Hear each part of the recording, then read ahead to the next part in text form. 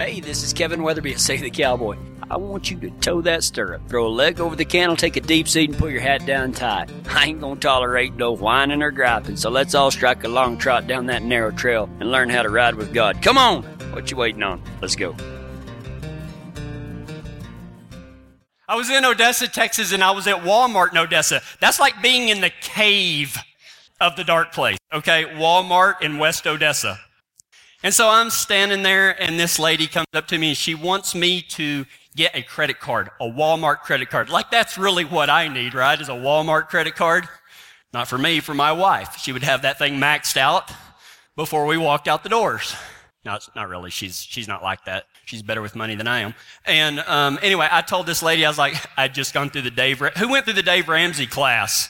Well, I had just gone through it, and that lady said, do you want a credit card? I said, Dave Ramsey would whoop my tail. I said, I just got through cutting up all my credit cards. I don't need one of those. And she went on and on and on, and she's like, well, what do you do? And I said, I'm a cowboy preacher. Her eyes got wide. She goes, I want to talk to you about something. Have at it. We're in Walmart line. You know, that's a great place to witness. She said, I was watching TV the other day, and they had this special on Revelations and the prophecy. I said, oh, yeah? She goes, yeah. And she dives into a 20-minute dissertation on some country is actually the Antichrist and the beast is another country.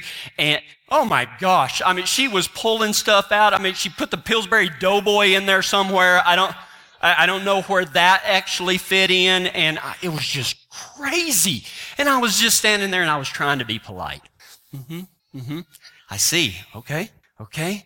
She went so far into left field, I don't know if she was in the Bible or in the Discovery Channel. And besides, you know what? If you get your biblical knowledge from the Discovery Channel documentaries, no, pick up your Bibles, okay? Don't listen to the media on media documentary. But anyway, that's what she was doing. And she was doing all this stuff. And she goes, so Pastor, what do you think about all of that?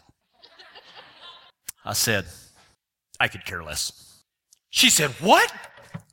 Did you see that ninja move? I just proved it to you. Y'all think I'm joking when I say that. Ninja probably wouldn't have stepped on the cord in the first place, but sometimes I like to test my own ability when I don't know it's coming. Anyway, she said, what do you think about all that? Do you think that's true? And I said, I don't care. She said, why?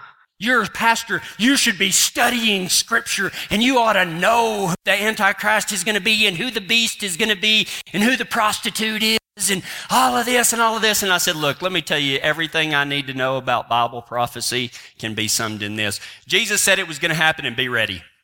He said it was going to happen. And be ready. He said, it will come like a thief in the night. So when you read Revelations, and I mean, there are some people that are neck deep. They like that Revelation stuff. I'm not criticizing it, guys. I'm not. But I love Dave and Sue turned me on to Alistair Begg. He's a pastor out of Cleveland, Ohio, that's from Scotland. And I love what he says. And I'm going to adopt this as one of my own. The plain things are the main things, and the main things are the plain things. Does that make sense? The main things are the plain things, and the plain things are the main things. And that's what we're going to talk about today. Revelations 21, 6 and 7. Now I'm going to be reading out of the NIV because I like the way the NIV says this. He said to me, it is done.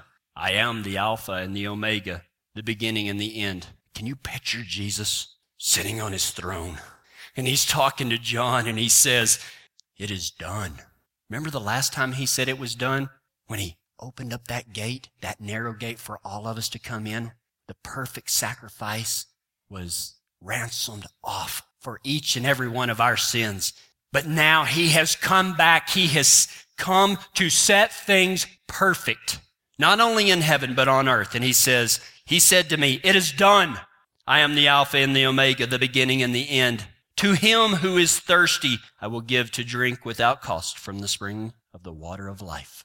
He who overcomes will inherit all of this, and I will be his God, and he will be my son. What does all that mean? Man, isn't that a cool verse? Couple of verses. He said to me, it is done. I am the Alpha and the Omega, the beginning and the end. To him who is thirsty, I will give to drink without cost from the spring of the water of life. He who overcomes will inherit all of this, and I will be his God, and he will be my son. Amen. Let's talk about that. The first thing in that verse, or those couple of verses, it is done. What does that mean? You know, when you read the Bible, and this year in 2014, that's what I want y'all to do. I want you to get into your Bibles. I don't want you to just bring them to church. I want you to take them to work with you. I want to take them opened up in your homes. Don't just rely on somebody else to spoon feed you the Word of God. We are getting mature now. We've been doing this for 3 years. Open up that Bible. In the Old Testament, 2/3 of the Bible is the Old Testament. The Old Testament spoke about Jesus that would come. It speaks of the coming Messiah. And people say, well, was Jesus in the Old Testament? Absolutely, because Jesus was the physical Word of God. How many times in the Old Testament, you will find in the Old Testament many times where the Bible says, and the word of the Lord said to Abraham. Who do you think that was? It was Jesus. All the prophecies about the coming Messiah, the one that would save everybody. The Old Testament talks about Jesus that was to come. The Gospels, Bible Gospels, what I mean is Matthew, Mark, Luke, and John. The Gospels speak about Jesus is here. He's here. Acts, which is the next book, Matthew, Mark, Luke, John, Acts. The Old Testament spoke of Jesus to come. The Gospel says Jesus is here from his birth to his death and a little bit after. Acts talks about how the disciples who are now apostles are spreading that word of God. Acts is Jesus preached. And then you get into all the letters of Paul. Now, I'm going to teach you a fancy word. Okay, this is a fancy church word, but in case you hear it somewhere else, I don't want you to go, well, how come our preacher never told us what that means? It's called epistles. Okay, that's the ones that Paul wrote, the letters to the churches. It is not the apostles' wives. Okay, it's not the apostles and their wives, the epistles. The epistles are the books of the Bible that Paul wrote. Okay, for your information, FYI. The Old Testament spoke about Jesus that would come. The Gospels spoke about Jesus here. Acts spoke of Jesus preached. Paul's letters explained Jesus. Explained why he did things, how we're supposed to act, all of this stuff. Paul's letters explain Jesus, and Revelation speaks of his coming back. Everything has happened except Revelations. All of this book has already happened, and there's still a little bit left to happen. But Jesus says, Revelations 21:6, he says, it is done. It will happen. In the previous verse, in verse 5, Jesus had said, write this because these words are true and can be trusted. Everything the Bible said would happen did, and everything the Bible says is going to happen will. That's why Jesus says, it is done. There can be no mistaking. You can believe differently if you want to. You can be wrong. It is done. Then he says, I am the Alpha and the Omega, the beginning and the end. In the book by William P. Young, have y'all ever heard of William P. Young? A lot of you have. Have you ever heard of the book The Shack? That's the author of The Shack. If you have not read The Shack, I highly recommend it. It is a great book for opening up your eyes to a different way of viewing the Father, the Son, and the Holy Spirit. In the book by William P. Young called The Shack, God points out the window to Jesus. Jesus is in a, if I'm not mistaken, he's in a red plaid shirt, and he's standing on the dock, and he's fishing. God points out the window to the main character in the story, and he says, it's all about him. God is pointing to Jesus. And he's talking to the main character, and he says, it's all about him, my son. It always has been, and it always will be. He's the reason for everything. In Colossians chapter 1, I believe, the Apostle Paul says, for everything was created through Christ, for Christ. What could the God of the universe, who could speak anything into existence, what would bring him the most joy? Giving himself away. Everything that God had, he gave to Christ. That's why Christ sits on the throne. He said, all authority in heaven and earth has been given unto me. When Jesus says, I am the Alpha and the Omega, the beginning and the end, you want to scramble your mac and cheese? Try to think about this. Jesus had lived forever before eternity started. That'll make you, if you think about it too much. We can't comprehend that. Jesus had, the Father, the Son, and the Holy Spirit had been forever before forever started. They will be here after forever ends. We can't comprehend that. We say it's not possible, but it is. He says, I am the Alpha and the Omega, the beginning and the end. We're talking about they had lived an eternity's worth of eternities before our eternity even started. I'm starting to twitch now. You should too. I'm serious. You don't want to think about this about 3 o'clock in the morning. It will mess with you, I promise. Your left eye starts kind of turning. It doesn't close, it turns sideways in your head. But you know what? And me and Renee were talking about this morning. In an eternity worth of eternities, Jesus says, I am the Alpha and the Omega, the beginning and the end. Who are we in that? We are one flap of a fly's wing in the grand scheme of everything. We are just one flap of a fly's wing, and yet we try to make this world revolve around us and our wants and our wishes. What does a fly's wing know about love, happiness, joy, meaning, and purpose? But yet we think, oh, this world revolves around us and our wants and our desires. We're just the one flap of a fly's wing in eternity. And we try to make it about us. It's not about us, it's about Him. The one that's going to sit on the throne, the one that says, it is done. I am the Alpha, I am the Omega, I am the beginning, and I am the end. What do we know about love, happiness, joy, meaning, and purpose? Then He says, to him who is thirsty. I had my wisdom teeth taken out years ago, and to say the least, I was a little bit goofy whenever I come up out of that surgery. You think I'm silly and stupid sober, you ought to see me high. It gets real entertaining, and my wife loves it.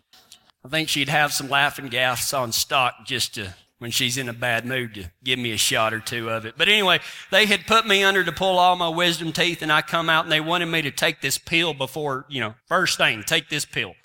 So anyway, we left there, and Christy had to get on to me 3 or 4 times for something or another, and we stop at this 7-Eleven, and I feel like I've had like 4 shots of Rompum. And I'm sitting there, and Christy goes in, and she comes back out with this Gatorade, and I have this pill, and I take the top of it off, and I take a drink, and it all runs out my mouth. Christy said, you're spilling it. And I was like, I can see that. Sorry. I take another drink, and it just spills out of my mouth. And she goes, you're spilling it everywhere. I said, I can't keep it in my mouth. I can't feel anything. See? And I start hitting myself, and I was like, I can't feel anything. Here, hit me. She didn't take the shot. I gave it to her.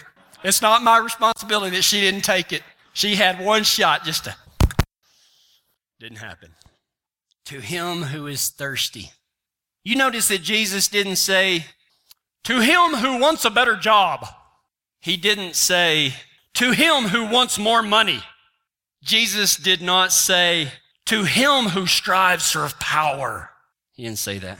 Jesus didn't say, to him who thinks themselves worthy. He didn't say that. To him who wants only for themselves. He didn't say that. Those type of people, they try to drink from the water of life, and it just runs out. These people will try to drink, but will not be able to swallow. If you're just coming to God so that you can get a better job, so that maybe you can get some more money, get that raise or promotion at work, you only say a prayer if it benefits you, or if you think you're going to be somebody because you're a Christian now and so that people will look up to you, you're going to try to drink from the water of life, and it's going to run out the corners of your mouth. Like rabid dogs, they foam at the mouth in need of water but cannot swallow. We've all seen them. What does Jesus say, though? He says, to him who is thirsty. What does that mean? To him who can see past the mud pies of the world and glimpse majesty. To him who has heard my call and wants to ride for me. To him who has been stripped of all falsehood and wants to live forever. Those are the people that can drink. He says, I will give to drink without cost from the spring of the water of life.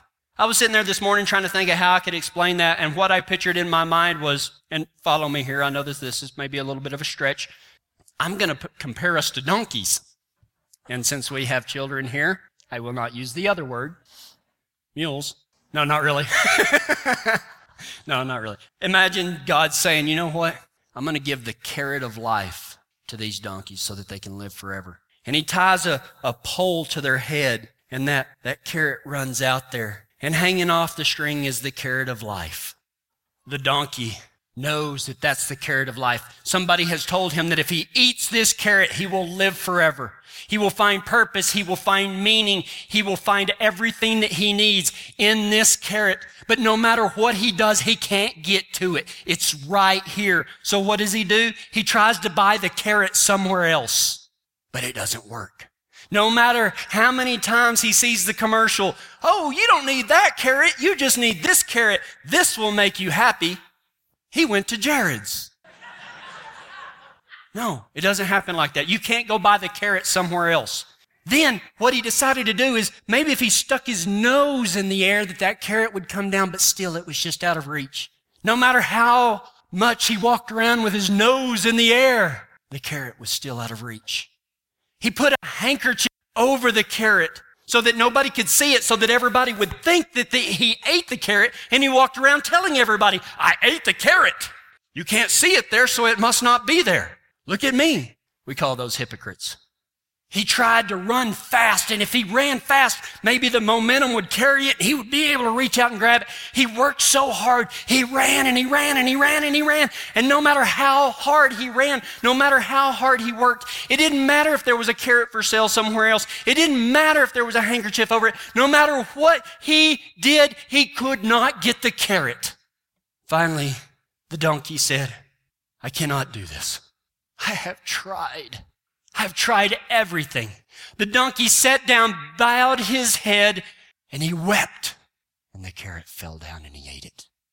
There's a lesson to be learned in there. The carrot slipped off the stick and he ate. Charles Spurgeon, great professor and preacher, said in the book Soul Winner, he said, though now we hear of people being spiritually healed before they have been wounded and brought into certainty of justification, and without ever having lamented their condemnation, we are very dubious as to the value of such healing and justification. This method is not according to truth. Listen to this part. God never clothes men until he has first stripped them. Neither does he quicken them by the gospel until they are first slain by the law. That's a real fancy way of saying, to him who is thirsty, I will give drink without cost from the springs of the water of life. But you have to be thirsty. You cannot earn it. You cannot buy it. You cannot find a substitute for it. Everything that you are wanting in your life is found only in Christ Jesus. That's it.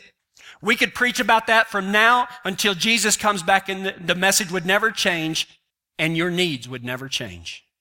Then Jesus says, he who overcomes will inherit all of this. He who overcomes what? Christianity. Listen to this. You know what? Some of y'all, I don't know why you're here, and I don't mean that in a bad way. I don't know the reason for your coming today, and a lot of you might be sitting there going, this is crap. You know, I've heard all this before, all this Christianity. I'm not into organized religion. Listen to this. Christianity is not a walk around and be nice to people religion. That is not the focus of Christianity. But too often, that's exactly what people think. Oh, if I got to be a Christian, I got to walk around and turn my other cheek and be nice to people. No, Christianity is not a walk around and be nice to people religion. It is a battle between life and death. He who overcomes. Who is that overcomes? The victorious soldier, the overcomer, the winner, the conqueror, the triumphant warrior. Who is that? Who is the victorious soldier? Who is the overcomer? Who is the winner? Who is the conqueror? Who is the triumphant warrior? It is the one who has won the battle against himself and what this world has to offer. I will give to drink without cost from the spring of the water of life. He who overcomes. He who overcomes. But what will he inherit? In the story of the prodigal son, this fella, his dad's real rich, and he's kind of a young buck filling his oats, and he says, Dad, I want to go ahead and get my inheritance now. The dad says, fine. Gives him a bunch of money, and that guy goes out, and he spends it and wastes it on every sinful desire he could find. But what he finds is himself in a pig pen, and the pigs are eating better than he is. He humbles himself and returns to his father. And it is then that he realizes that his true inheritance was the fact that he'd always had everything in his father, not in the money. The dad said, butcher the calf, put the robe, put the rings on, put him in sandals. This is my son. Everything I have, he has, and it has nothing to do with money. It has to do with all of this. What's mine is his, and what's his is mine? I don't know. It's nearly what I said. He who overcomes will inherit all of this. Now, there's about 100 different Bible versions out there, and all that I have found, except one, in that verse, it says, he who overcomes will inherit all of this, comma, and I will be his God and he will be my son. But I love the Good News translation, because in the Good News translation, there's a colon right there. Now you think about it. You picture this sentence, he who overcomes will inherit all of this, comma, and I will be his God and he will be my son. But what would happen if it said this? He who overcomes will inherit all of this, with a colon. I will be his God and he will be my son. That is all you need. Because it is in that relationship that everything else will be given unto you. Why? Because Jesus said so. He said, seek first the kingdom of God and everything else will be given unto you. There is nothing greater than that right there. You want to talk about your inheritance? There is nothing that you can get that is greater than God saying, I will be his God and he will be my son. C.S. Lewis says this. C.S. Lewis is the guy that wrote the Chronicles of Narnia. It would seem that our Lord finds our desires not too strong but too weak. We are half-hearted creatures fooling about with drink and sex and ambition when infinite joy is offered us. Like an ignorant child who wants to go on making mud pies in the slums because he cannot imagine what is meant by the offer of a holiday at the sea. We are far too easily pleased. Are you far too easily pleased? So what we did is we went through 2 verses in the Bible. We went through, he said to me, it is done. I'm the Alpha and the Omega, the beginning and the end. To him who is thirsty, I will give to drink without cost from the spring of the water of life. He who overcomes will inherit all of this, and I will be his God, and he will be my son. So what? What does it mean? Did we just come here so that I could go through a couple of words and tell you what they meant? Or do we have something to apply to our lives? Are we thirsty, or are we satisfied with what the world has to offer? Are we thirsty, or are we satisfied fooling around with drink and sex and ambition and making mud pies when infinite joy is offered to us? Are you thirsty, or are you satisfied with what the world offers? Let me ask you this question. Could you sell, let me rephrase that. Would you sell everything right now and then give away what would not sell and count it as gain? Jesus said to the rich young ruler, sell everything you have and give to the poor, then come and follow me. And the rich man turned around and he walked off sad, for he could not. Could you sell everything right now and then give away what was left and count it as gain? If you could, then you are thirsty. If you say no, you are perfectly satisfied with what this world has to offer, and what you are experiencing now is all you're going to get. That's it. I hope it's worth it. What will you inherit?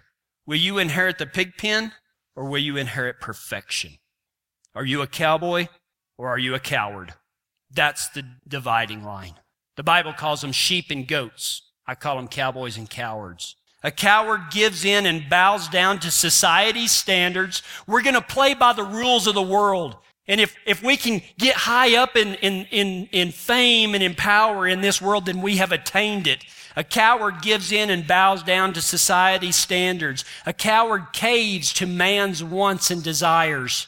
A coward clothes himself in sin and self-reliance, for he knows in his heart that he is a fool. A coward gives in and bows down to society's standards, caves to a man's wants and desires. A coward clothes himself in sin and self-reliance, for he knows in his heart that he is a fool. A cowboy bows down only to God, not the petty wishes of sin and his self. He overcomes the world and its philosophies of comfort and mud pie pleasures. The cowboy is able to get up when others fall and keep going when the world asks, why do you do what you do? Just as Moses said, I set before you a choice today, the choice between life and death. Today, in front of all of y'all sitting here, listening on the radio, watching on the internet, whether it's live or recorded, I set before y'all a choice today. You a cowboy or you a coward? Choose.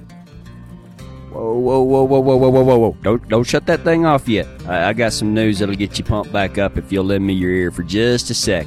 Remember this, www.savethecowboy.com. You can go there 24/7 and watch these sermons or catch up. No, not the kind you put on your fries. You can catch up on any messages that you've missed. You can do a lot of other stuff there as well, like make a donation to help us reach more people or just find out more about who we are. But here's the main thing. We'd like to start a Save the Cowboy in your area. We're looking for cowboys and cowgirls like you to help us do that.